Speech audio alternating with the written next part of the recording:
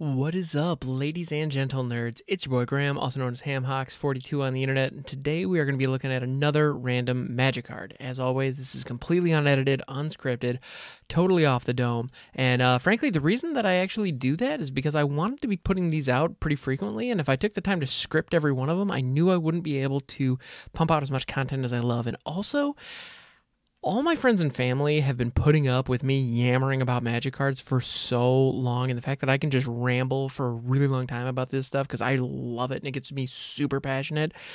Well, that's why this format exists. And you know what? I thoroughly enjoy it and I hope you do too. So I went ahead and clicked that random card button. And today we are looking at Brass's Bounty.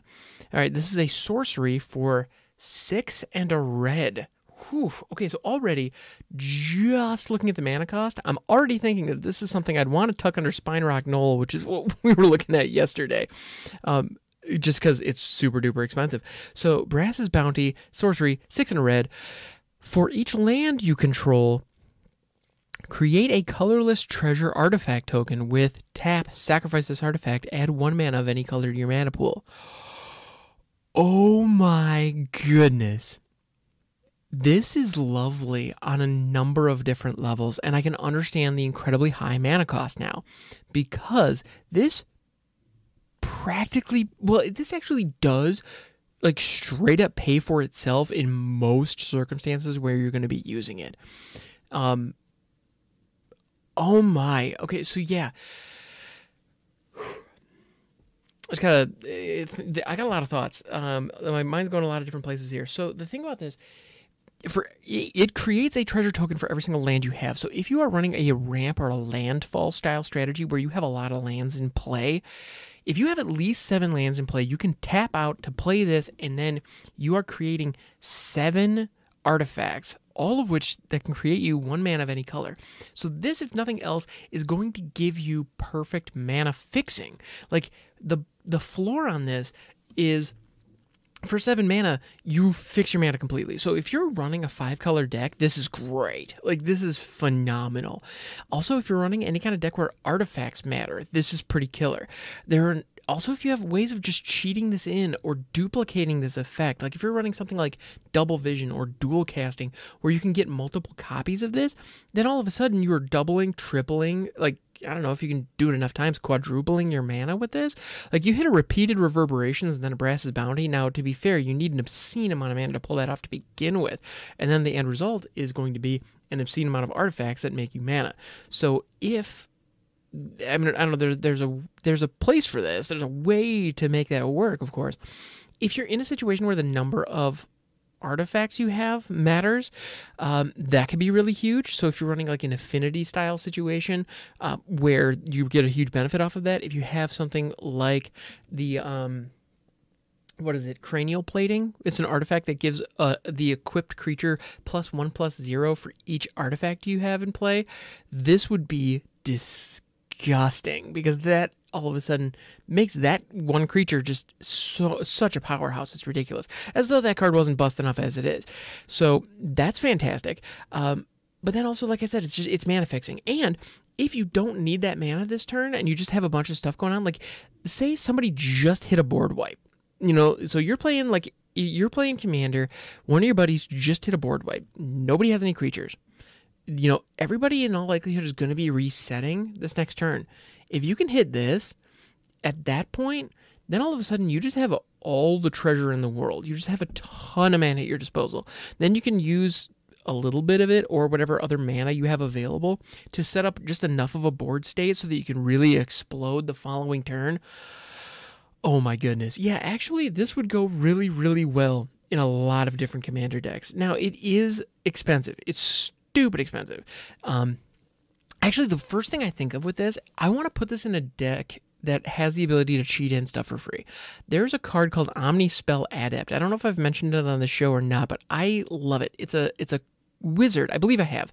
It's a wizard that has the ability to pay 3, tap it, one of which has to be blue, but whatever. Tap it and cast an instant or sorcery from your hand without paying its mana cost.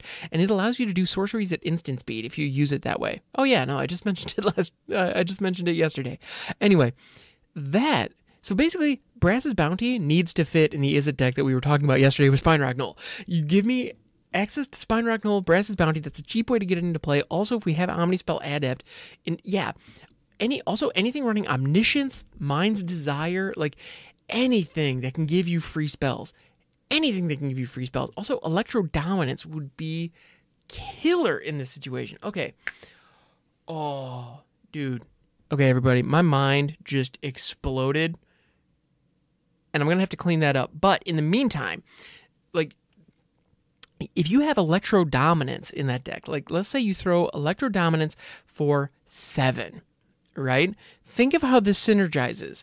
You hit somebody in the face for 7 damage so you tap 8 mana. No, 9 mana, because Electro Dominance is 2. Anyway, so you tap 9 mana, which in Commander, that's not hard to get to. You tap 9 mana, you throw an Electro Dominance for 7 damage directly at one of your buddies' faces. Then you copy Brass's Bounty as the free spell that you play off of Electro Dominance. You then get treasure tokens for all of the stuff. You pop 1 of those treasure tokens, trigger your Spine Null, and then whatever huge, like 9-10 cost monster you have just chilling under that thing all of a sudden is boom on the battlefield, ready to rock and roll. And you did all of that in one main phase. So you can do that in your pre-combat main phase. If the thing under Spine Null has haste, all of a sudden that's swinging too. And so you went from having an empty board to having I don't know, 8-9 treasure tokens that are just chilling there, all ready to be used, plus a huge monster. Like, oh my goodness, I couldn't think of a better way to recover off of a board wipe than this. So yeah, no, Brass's Bounty is a lovely enabler in a deck that allows you to leverage that. Now, that said, that's kind of a perfect situation that we just described, where you can hit an Electro Dominance off of this, and then, because the Electro Dominance will activate Spine Null, so that feeds itself really, really nicely. That situation is one that I want to enable, and all those pieces kind of work together in other ways. So that's one line of play that you can get to with that. By the way, if you ever hear me or anyone else out there when they're talking about Magic the Gathering refer to lines, that is a series of decisions that are made usually within one turn to create effects within the game. It's not necessarily combos, but it's the decisions that you make while you're playing. And that's something so a line of play is a series of decisions that work well together. So that's something that, a line of play is a series of decisions that you make. A good line of play is a series of decisions that result in a positive outcome for you. And a lot of the time people comment on those when there's a clever interaction in the middle of it that really makes it stand out. Well, and so that right there, Electro Dominance into Brass's Bounty with a Spine Null loaded, that is an interesting line of play that you can generate in the right situation. Now, worst case scenario, your board is empty. Absolute worst case scenario, it's early in the game, your board is empty, and then you top deck this, and there's nothing you can do because it's just incredibly expensive. So that's the downside. Whenever you're playing these really big haymakers, that is always the downside. So know your deck, know your play group, and know what they're going to let you get away with. Because in a situation where, like, if I'm playing, like, this would be great in what's commonly referred to as a battle cruiser style commander deck, where the idea is I'm just going to build up a huge thing, and then we're going to build up these big monsters and crash them into each other and see what happens. This is great for that. It's a lovely enabler that can help keep that moving, as it were. So that's not nothing. Like, that's something to keep in mind. In a hyper-competitive, high-powered situation, there are applications for this, but they are far fewer. And there are far more scenarios you'll find yourself in where this is an incredibly large thing in your hand that you can't do anything with. So I wouldn't put this in any competitive commander decks unless I'm really focused on cheating out fat spells. Cheating out and duplicating fat spells. If that's the theme, this actually could be a pretty cool piece in that. Because the mana that it gives you as a result of having cast it could also help you cast those really big, dumb spells that you have in your hand. So it could be a setup piece as long as you have a ramp package that can get you to 7, preferably by putting more lands into play based on the way that this effect works. And as long as you can somehow, I mean, ideally you can cheat this early. That's what I really want to be doing with this. Actually, like if I could have this under the Spine Rock Knoll, and then I cheat something else in with Electro Dominance as long as I'm able to deal 7 damage to my opponent. That'd be cool. Like, I'd be all right with that. Yeah, I don't know. There's some ways to make this work. Yeah, it's interesting. But, like I said, you really want to be situational with this, and you really want to be specific. Now, I've also only been talking about Commander. Why have I only been talking about Commander? This actually was standard legal until not too long ago. It's legal in Historic, it's legal in Pioneer, legal in Modern, all that fun jazz. Are there applications for them in those formats? Maybe, but whenever I see something this expensive and all it does is give you mana, I feel like there are probably more efficient ways to leverage that. Although, actually, now that I say that, I can't help but think there's a dragon that came out in M21 that creates treasure tokens that cares about the number of artifacts that you have on board, called Gadrock, I believe. There could be a synergy there. I don't know. It seems a little expensive, so Brass's Bounty still doesn't quite feel right. Now, yeah, but all in all, I feel like this is a Commander card first and foremost, or kind of a silly jank option in other formats. Nothing wrong with silly jank. I love me some silly jank. Actually, I refer to myself as a jankomancer. And yeah, that just is what it is. Also, I want to point out a couple of things. Flavor-wise. So we've talked gameplay. I want to talk flavor. The image for this card at first glance looks like an island with some very bright sand, like a sandy beach, but the sand's kind of a yellow, and then a yellow that is very vibrant. And when you look at it after the very first glance, you can't help but notice that is not sand on the beach at all, but those are actually gold coins that are littering the ground so thickly, that are so heavy on the ground on this particular beach that they look like sand. And that's freaking sweet. Like, because from a distance, it looks like it's just a picture of an island, like a sandy beach, but the sand is kind of an awkward color. But then, yeah, when you look closely, you realize, holy cow, this entire beach is coated in gold. So you talk about a bounty. Holy crap. That is definitely what that is.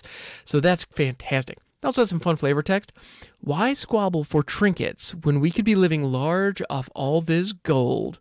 And that is attributed to Admiral Beckett Brass, everybody's favorite pirate tribal commander.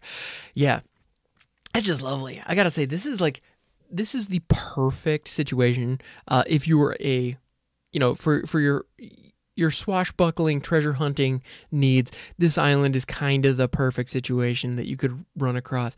It's an island potentially. Actually, we can only see what's on screen. What's within the frame of the artwork, but I have no reason to believe this entire island isn't covered in gold. That's freaking nuts. Yeah. And of course, now I'm finding myself thinking about all the economic implications of that. So, because obviously on this particular island, gold is worthless because it's everywhere. But being able to take that back to civilization, wherever that may be, you're gonna be in good shape. You're gonna be having a freaking good time. So yeah, this is a lovely little piece, and it definitely fits the flavor of Ixalan where this was printed. It was printed in Rivals of Ixalan. That makes sense because it's all about pirates and adventures and on the high seas and in jungles full of dinosaurs. Pirates and dinosaurs, I gotta say, flavorfully, Ixalan was pretty freaking sick. Anyway, yes, this has been Brass's Bounty. Interesting card. Pretty situational, but fun. And there are certain situations where it could be a real killer, and that's fantastic. Anyway, guys, thanks so much for hanging out. I appreciate you. Stay safe out there. You can catch me on Twitch, twitch.tv/hamhawks42. I also have a Discord server where we talk about this stuff a lot, actually. There's a Commander group. There's also folks who play a lot of Limited, Standard, Brawl, you name it. We're out there, loving community. You are more than welcome to join us, and there's a link to that in the description below.